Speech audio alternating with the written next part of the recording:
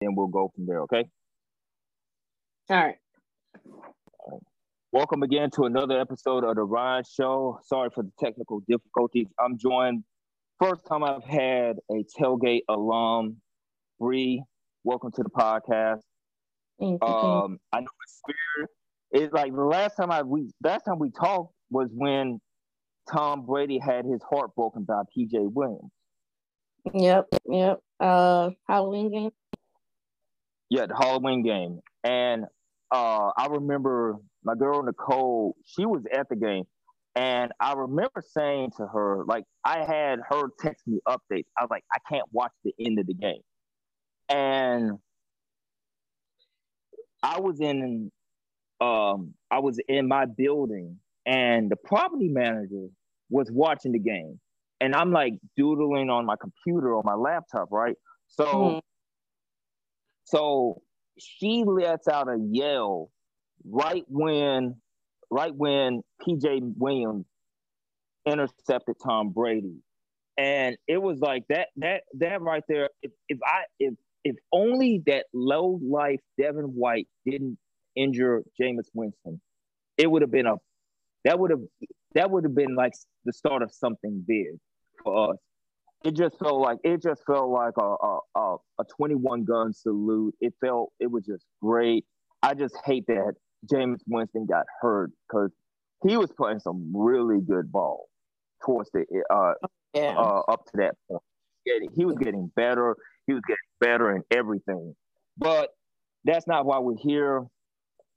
The first thing, I know we were going to talk about Monique, but we first wanted to talk about Ryan Coogler. And earlier we talked about it, about the internalized racism stuff. And I told you, and I'll say this, because I said it when we tried to record originally. In the time I've been in New Orleans, Bria, I've been a victim of a lot of internalized racism from Black folks. And when I say it originally used to bother me, but it got to the point where I'm like, okay, there is no fucking way you treat me differently than you treat a white customer. And I'll give you some examples, and then we'll dive a little bit into the Ryan Coogler shit. When I used to work at Lucky Dogs, so on Canal Street they have a 24-hour Walgreens and a 24-hour CVS. The Walgreens is at Canal and Barone, and then the CVS is at Carondelet and Canal. So one night, it was like 1:30 in the morning. I'm wearing an LSU hoodie. Dingy, has mustard stains on it and everything, right? So I go in there, buy a soda. I'm buying a soda, and the security guard asked me, could he buy it for me? And I'm like, dude, what the fuck are you talking about? He's like, empty your pockets. At 1:30 in the morning, I'm like, dog, I just got off of work. Why are you doing this? Okay. I buy the soda. I say, I'll never come back in here again at this time of night. The second incident that happened, and I talked to you earlier about this, there was a hot sauce bar on Decatur and Dumaine, and I was doing some volunteer work for WWOZ. And before, I like being on time and shit, so I decided to go to this hot sauce bar. I go in there. This woman who is over the hot sauce bar, she asked me, "Do you have shoes on?" Keep in mind, I stay uptown. I stay in Central City. Okay. And even if I was homeless, right, and you gotta walk through all that piss and all that shit. So she asked me if I'm wearing shoes. I'm like, as many times I done seen white gutter punks walk into this store, walk into Walgreens barefooted. Nobody says anything. You gonna ask me that shit? You need to do that shit for them white folks. So she I tells think me, that's just. I wonder if it's like because it's expected of the white people, I or think they it just is. don't want to say. Yeah, I want to say that's I what that is. yeah, I Like, think, cause but you like we you know, expect that of a gutter punk. Like you just do. yeah, but it's like I think looking at it now, I just didn't understand it because keep in mind, I had moved there. I just got here, 2017. That was like almost 2 years after I moved here, so I didn't understand the French Quarter dynamics. I just didn't understand it. I just think me working in offices, being in thrust into working in the quarter, it was a complete culture shock. It was like a complete culture shock for me because I'm not like all this stuff is like high sensory overload, and I'm like, what the fuck is? Where am I? You know, but it pissed me off. The other two incidents that broke the camel's back, that broke my back, was an incident where I went to Chase and NOPD detained me on Bienville because they thought they saw me. I had a blue French kind of like vintage French bike. And I paid like $500 for it. So I go outside on Bienville. I just left leave Chase Bank, and NOPD detained me. They think I'm a guy that stole out of this gallery on Royal. And I'm like, I know half the people on Royal. I know half the gallery owners on Royal because they buy stuff from me. They buy sodas and stuff from me. They buy stuff from me all the time. So why would I want to steal from there? And the last event that happened was I went to a Walgreens on Royal and Iberville, and this lady tells me, the cashier tells me, don't come in here again. She calls the cops on me and tells me to empty my pockets. Now, keep in mind, you know, in the quarter, they got the French Quarter Task Force, got the NOPD, they got the state police, they got the levy board police, they got the harbor police, they got the sheriffs, they got all kinds of motherfucking police policing the fucking French Quarter. And the guy who was going to be the arresting officer was a guy that I sold a cold drink to 30 minutes ago. And I told her, I said, look, here's what I got in my pockets. I got a Bluetooth speaker from home. I got a Bluetooth speaker from home. I got my wallet. Why would I want to steal out of here? I don't want to steal out of here. And the very next week, I quit. I quit working in the quarter. I realized that I got so tired of dealing with the internalized racism. And like you said earlier, what happened with Ryan Coogler was internalized racism, but it was also a sheer act of stupidity from that teller because the teller the teller should be fired. Period. She bungled that so bad. How can you be so damn uncomfortable with someone wearing a mask when we've been in a pandemic for damn near 2 years and this guy is trying to follow health and safety protocols and he didn't want to be noticed? $12,000, withdrawing $12,000, you got to be discreet because you don't know who might run up on you. Right.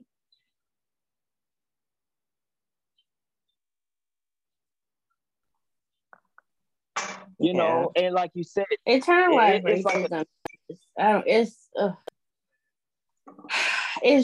it's so prominent in the community as it is, and people are just so unaware of it, or they just simply don't care because they don't want to acknowledge that they uphold racism in any way. But it's true, they do. And the sooner they realize that and acknowledge that, they can fix it. But you gotta have but you have to have a heart to change, and you have to have this realization that you have to unlearn those behaviors because some people just don't want to unlearn those things. Brie, it's like yeah, that's true. It's like it reminds it's like I told this story one time. I one time used to always say to people I felt safe in New Orleans, and it was a woman who had been sexually assaulted or whatever, she corrected me. She was like, Ryan, you're a guy. You're gonna feel safe, and you do feel safe by and large in New Orleans. You can ride your bike at 2 a.m. We can't. Mm-hmm. And one day, I do a late night radio show at WTUL on Sundays. I remember riding my bike down Ferret, going from Tulane University.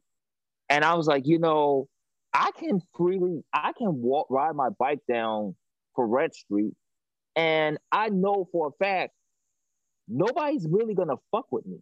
But if I was a woman, different story. I would have to worry about how am I going to safely get home. I'm going to have to go on streets that have really good lighting. Nashville Avenue between Ferret and St. Charles doesn't have that good of a like that. They don't have lights that the lighting on Nashville Avenue is really bad.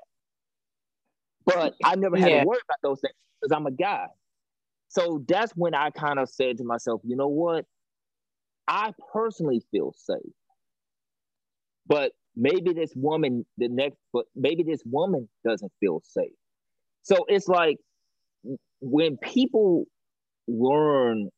try to learn about their behaviors and they try to fix them, it really comes down to humility, and basically maturity. Yeah. Because everyone's always say, well, Black people can't be racist. I'm like, dog, I've seen how. Well, we can't, but we can definitely uphold racism or, racism, racist beliefs or white supremacy. Like, yeah, we can't be racist, but we can absolutely uphold the whole, what's the word I'm looking for? White supremacy, internalized colorism is one the of institution of racism. We can uphold it. Right. The institution of racism. Mm-hmm. And I said, I think about how it's like I explained it, like I tried to explain it. I poorly worded it, but it's like when I was growing up, it was like the light-skinned women, the light-skinned kids got treated better than the dark-skinned kids. They got treated better than the dark-skinned kid. I wasn't really dark-skinned, but my mom is. My mom is about your complexion. And my mom told me about how they treated her differently from the light-skinned people, the light-skinned women at her school when she was growing up. And one time she knocked the shit out of some dude in Texas with a fucking metal lunchbox over some really, really racist jokes. She told me that story. And it's something that we have to really face with. We have to learn and unlearn as a society, as a black community. And more important, we got to call out other Black folks for doing foul shit. Because I know if this had been a white teller doing this to Ryan Coogler, we'd be in an uproar. We'd be in an uproar. We know a name, all that by now. Yes, she would have been fired. But we can't hold a Black woman accountable for doing foul shit. There's that phrase, all skin folk ain't kinfolk. Mm-hmm. It applies to this. Yeah, because she didn't, first of all, she didn't do her job properly. Like, at the end of the day, the basis of it all falls down to her simply not doing her job properly. Because had she done her job properly, she would have been able to verify him before she just went because she went the cop route. She went the whole I fear for my life route, which allowed so many Black people to be murdered and their murderers to walk free. She went that route. It could have went real bad. Thank God it didn't. But had she only done her job properly, the police would have never been called. Like, to watch that body cam footage of him, like, before he gets arrested and that cop is behind him and he cocks the gun and like Ryan is looking away, but the cop is behind him, and you could just see his body tense up in that moment because he has a fucking gun, and all he's trying to do is just get his money out of his bank account. He gave her his ID. He had his bank card. He input his PIN. Like, I just don't understand. Like, I know banks have protocol, like if people are under duress and stuff like that. He didn't put in anything under duress. If you were confused about his identity, you could have asked him to pull down his mask. That's what they do to verify you at TSA.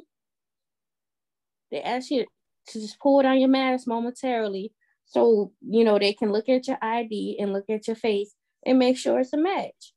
She simply could have did that had she truly felt like something wasn't right. But he wasn't threatening. I don't understand. He wasn't.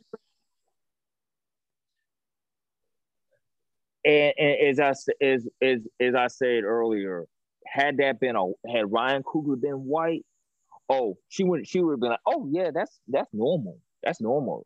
He can go and get his $12,000. Right. Yeah. And it's like she should lose her job. Like she should lose her job. And she and absolutely should. She absolutely should. And I'm usually not going to support Black people losing their job, especially Black women. But she absolutely should, because this is one of them instances where it's like, I don't support all women because some of you bitches is dumb, and she's one of them. Like, that was just dumb on her part. Like, she did not think that through at all. She could have gotten that man hurt. Like, that's just, I don't understand. She truly jumped the gun on that. She really did.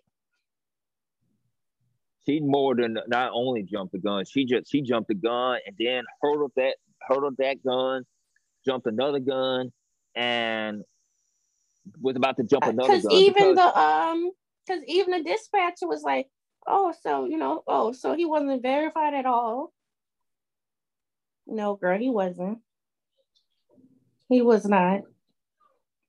Not at all. She didn't even try to verify him. Like, and he had everything to verify him with. It just don't make sense. I feel like, to me, she wanted to prove a point, and that was a very lousy point, because I feel like I've seen in the time the chase up here on St. Charles, like the one up here by me, I've seen people go in there with shrimp boots on and all these things, and nobody says anything. And it's like, how can you possibly do something like this, knowing that this is the same state in which Ahmaud Arbery was killed in? Mm-hmm. This is, we're almost 2 years removed from what happened to George Floyd. And I told you what happened with me on Roya and Bienville. Like, how can you be that damn stupid? And if you that damn big, if you're in that much duress, you shouldn't be working with the public. You shouldn't. Right. If you're that easily startled or whatever you want to call it, you shouldn't be doing that job. Period. And I was trying to explain, like, that's why I was like looking at all, like I was trying to wait until I saw everything before I could say something. And I said, okay, common sense would tell you if the person is verified, their ID and everything, guess what? They're not there to rob a bank. And she just, like I say, she just needs to lose her job. And I hope to God she loses her job, because you could have gotten this guy killed. You could have gotten this guy hurt and everything. But you want to prove to me, she wanted to prove a point, saying, "Oh, I got a famous director arrested." Well, she don't even know. She didn't know who he was. That's the crazy part about it. She didn't know who he was. She wasn't familiar with him. Because I think had she been familiar with him and what he did for a living, it wouldn't have been a situation. right, and also as you said earlier, as you said earlier, Bank of America is a national bank. It's not like Liberty Bank. It's not like Fidelity Bank. Yeah. It's not like it's a credit union. It's not a credit This is union, right? This is a national bank, and I just feel like I said, she deserves to lose her job, and Oh, absolutely. I hope that, because that's just something you don't do.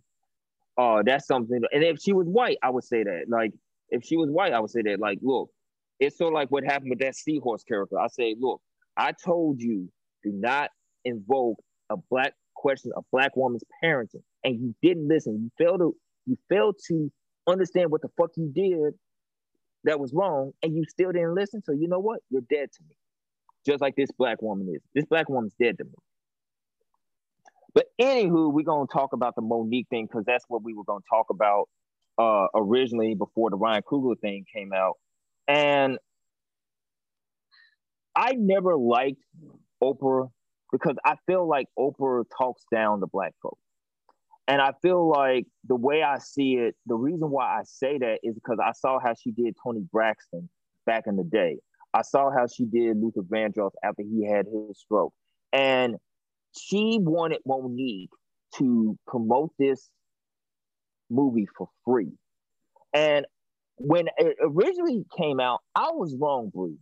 I was wrong. I was wrong because I felt like Oprah Winfrey is an icon. How dare you go after an icon? But then when I saw that video with Monique, I was like, you know what? There's a reason why I never liked Oprah, because I felt like she always talked down to black women. She never had that energy for her man's Harvey Weinstein and other people. And Monique said something that was very profound, that black women are supposed to suffer and take it. Mm-hmm. And I thought about when she brought up Fannie Lou Hamer and Aretha Castle Haley, who was from here. The way I saw it was, she's telling the truth, and it's like I was wrong for not listening to her. And I know a lot of people were like that, and I really want to get your thoughts on that real quickly. Yeah, it was never one of the things for me where I was like against Monique, because I was very happy to see that she even spoke out against them. Like, you don't hear about people speaking out against Oprah, because Oprah is held in such high regard in the community. Like, Lee Daniels is like, all right, cool, whatever.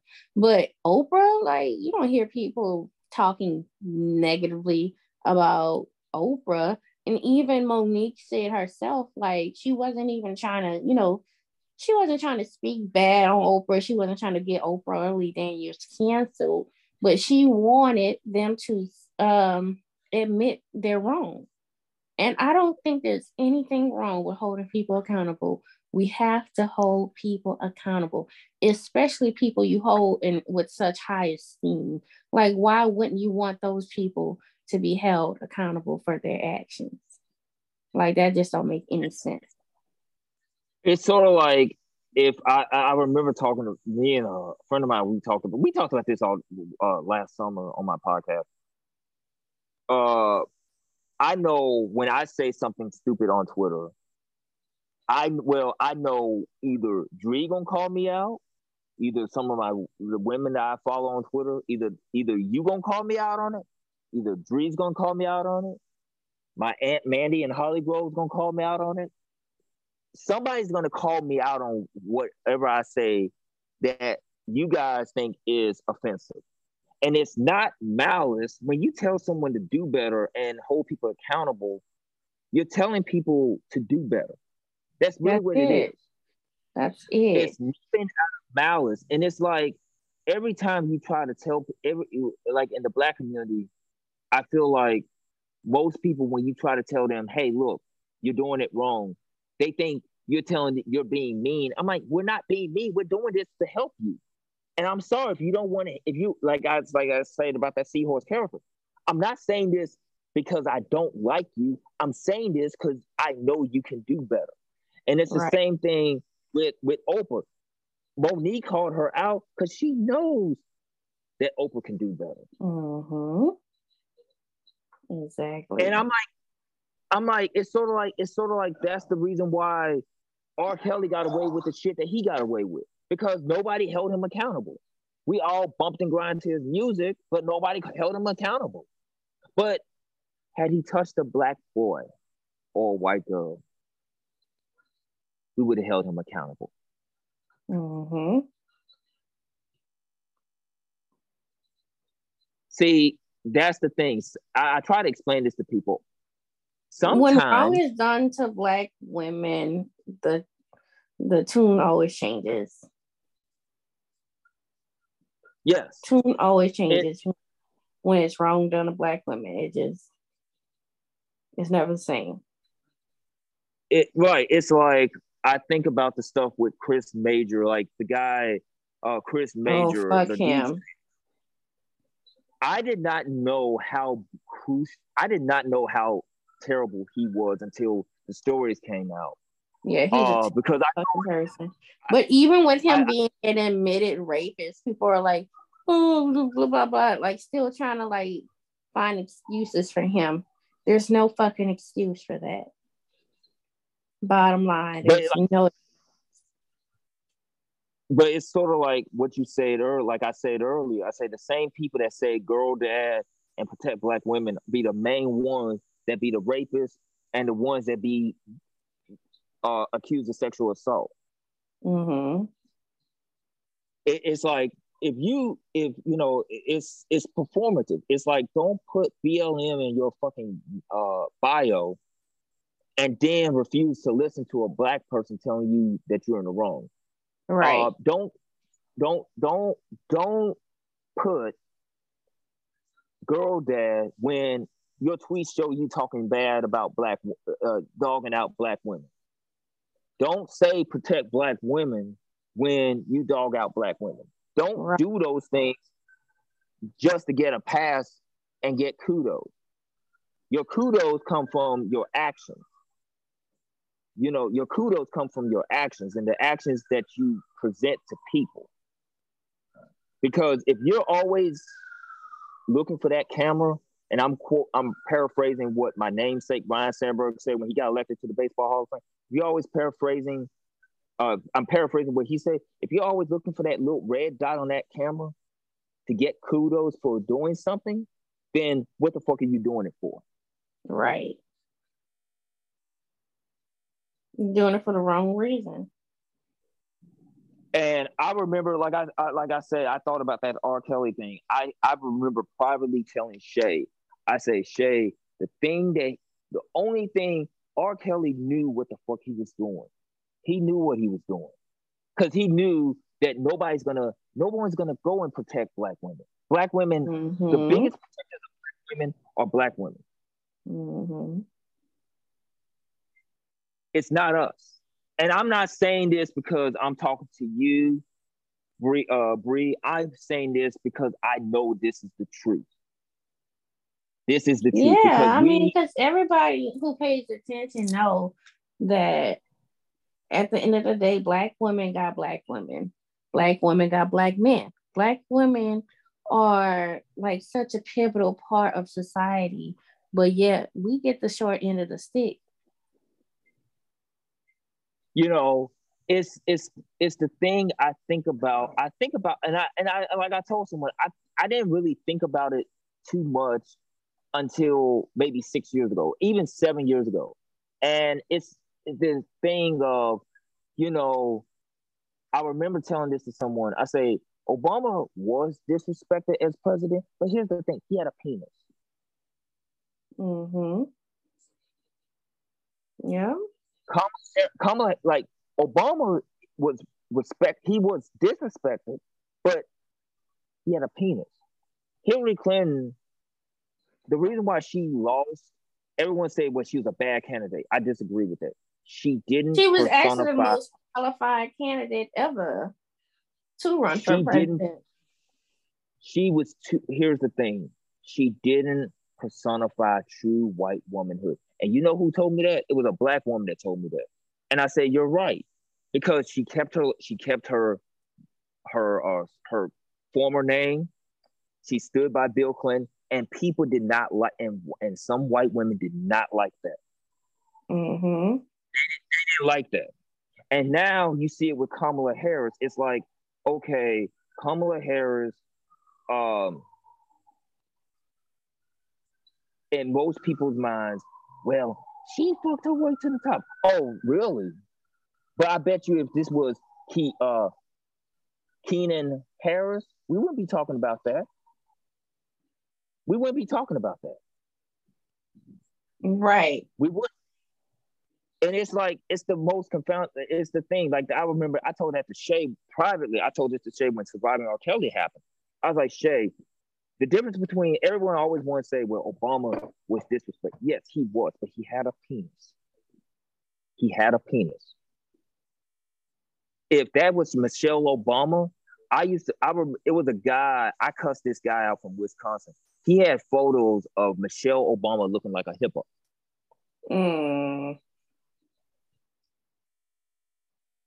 I see it here in New Orleans with Mayor Cantrell. And I am a critic. I have some criticism of Mayor Cantrell, but it's like she took part in some of the second lines during, like, before the parades. And I'm not a fan of Mayor Cantrell, some of the things that she's done in this city. However, she deserves to have some kind of joy. It's like Black men are allowed to have some sort of joy, but Black women aren't. Mm-hmm. I know. Listen. You know, and it's like, it's the craziest thing. It's sad, but it's the way of the world, you know. But one last thing before I let you go, we're gonna have to talk about the South. And you lived in New Orleans, and you lived in North Carolina, and me, I've lived in Tennessee, Louisiana, and South Carolina. When you moved to North Carolina after Katrina, what were some of the differences that you saw? You talked about being one of the So few Black people. I had spent some time in North Carolina before Katrina. Okay. All right. So it was before. When you were staying in North Carolina. I actually moved back from North Carolina, and then Katrina happened. What were some of the differences? What were some of the New Orleans and North Carolina? Yeah. Well, the lack of Black people, I would say.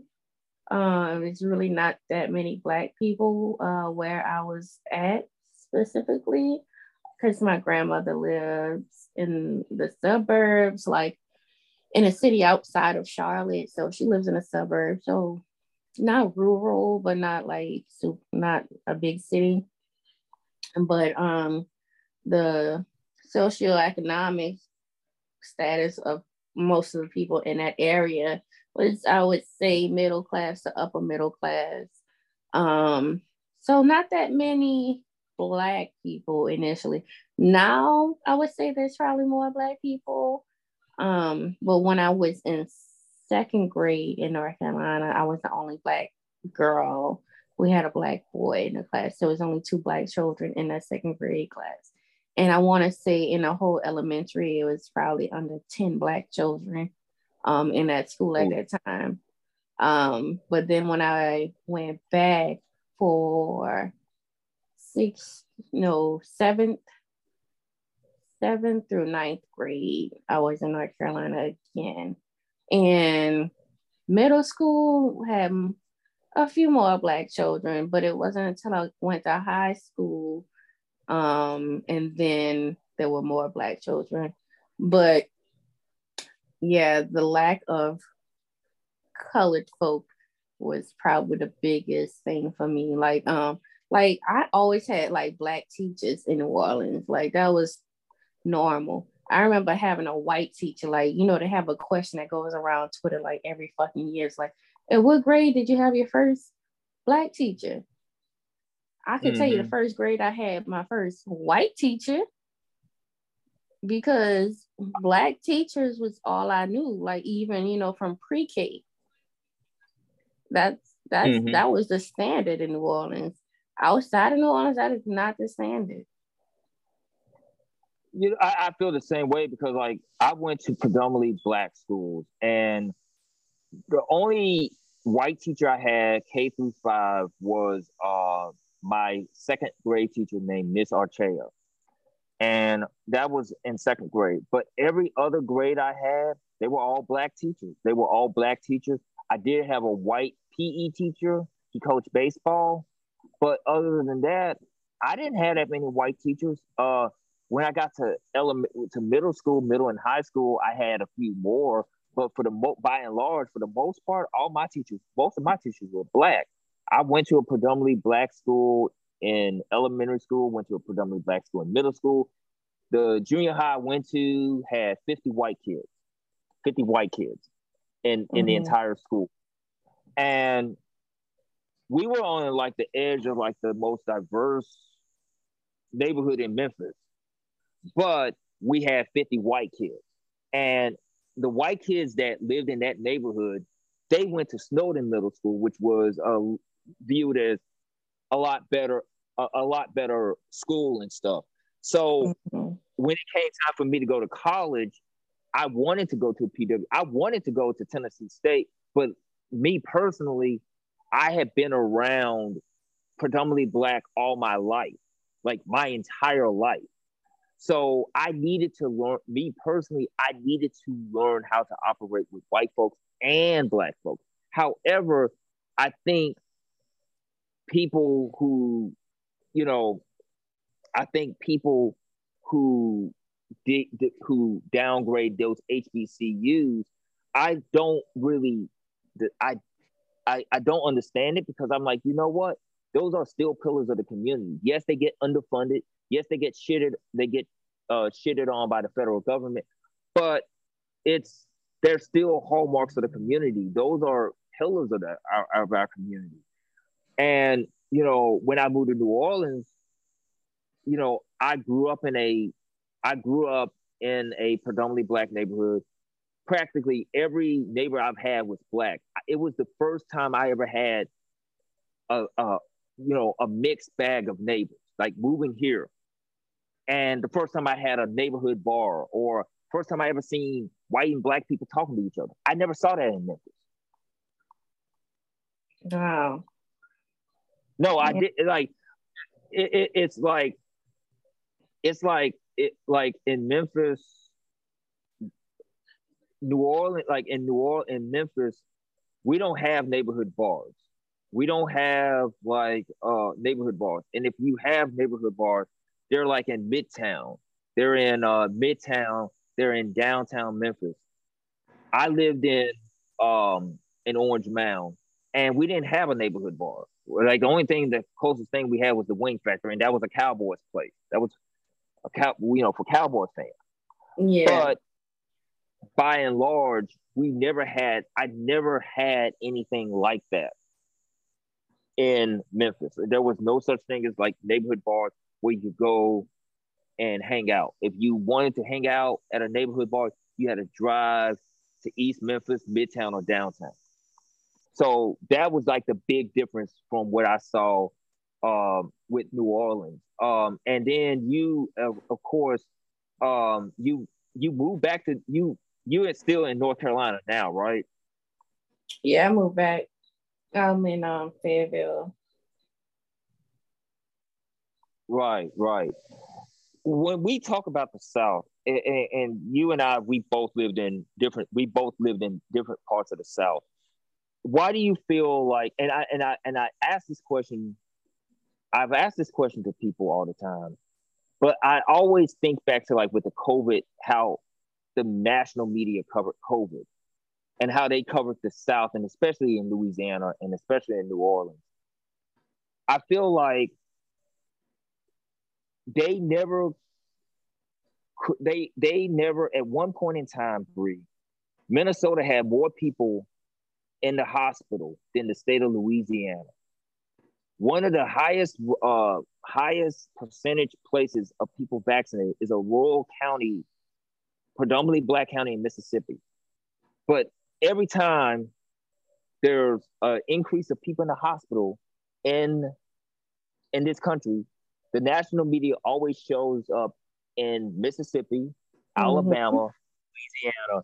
And why do you feel that? Why do you think that's the case? Because I feel like the national media views us as nothing more than a bunch of dumb poor blacks and a bunch of dumb white trash. They never talk about the policy. That's exactly what it is. It's the optics of it.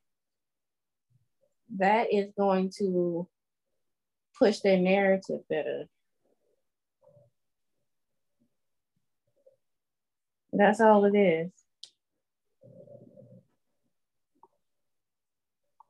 And in terms of the South in general, when you think of the South, what do you think of? Because, I can say, me personally, I just think of it as it's a beautiful place, but it's a place of suffering, but it's also a beautiful place. Yeah, I love the South. Like, I want to get back further south, honestly. Like, I spent almost a decade living in the Midwest when I was in the military. I hate it there. I hate it. And people don't talk about it enough. Like, I didn't know, but the racism is really bad in the Midwest. Like, it may be worse in the South, like, because it's that covert racism. It's not the in your face racism. And that sounds crazy, but it's like, I've talked to other people about this, but I would rather know out front, like up front, if somebody is racist. I don't want you being no undercover racist around me. Like, don't do me no favors. Like, I don't like that. That makes me uncomfortable. I'd rather know up front, and I don't have to deal with you. Like, let's not deal with each other. Let's make it mutual. But don't pretend to be a good person, in my face, but behind my back, you got on the sheet. And that's what the Midwest is. And a lot of people don't realize, I'm a St. Louis Cardinals fan. A lot of people don't realize that there are still sundown towns in Illinois. Like in Southern Illinois, there are still sundown. Yeah, that's where I was. I lived in Southern Illinois. And I dated a chick that looked just like Marissa Tomei. Okay, look, I've been in love with Marissa Tomei since I was a little kid. Bria, please forgive me for this, but she lived in Carbondale, Illinois. Carbondale, Illinois is. I'm familiar. I lived in Belleville for like 4 years. Belleville. My cousin lived in Hazelwood, Missouri. He lived in Hazelwood, across the river, and they would never stop in Belleville because they say, look, if you black, don't stop in Belleville. Do not. They told me this. Do not stop in Belleville. The last time I was in St. Louis, I stayed in O'Fallon, Illinois. I didn't go. Belleville is not really. It's not. It's really not bad in Belleville. I'm not. Well, it was. It wasn't, at least when I was there. It used to be like, they used to always say, like, it used to be like really racist. But there are still sundown towns in the Midwest. And then everyone always looks at Chicago, and Chicago is like one of the most segregated cities in America. Milwaukee is one of the most segregated cities in America. St. Louis is one of the most segregated cities in America. Minneapolis is just as bad. It's like everyone always points out, well, Minnesota is very progressive. I was like, well, go outside of Minneapolis and St. Paul and see what you get. Just go outside of Minneapolis and see what you get if you're a black person. It's amazing how people just think of the South as nothing more than a bunch of racist inbred hicks. And yes, we do have racist ass rednecks. But to quote Charles Barkley, we have an abundance of rednecks that fuck it up for everybody. And the people who are trying to make the South a better place, we need to uplift them up a lot more than the racists. But because we know the racist assholes are always going to be there. We know that. But we got to give our flowers to the people that are trying to change the South. You know, they never talked about my friend Christine over here at Eagles. She got 50 people vaccinated last year. 50 people. She's a bartender. She made appointments for 50 people. You don't talk about the people, it's Jeff Davis County. I think that's what it is. It's in Mississippi.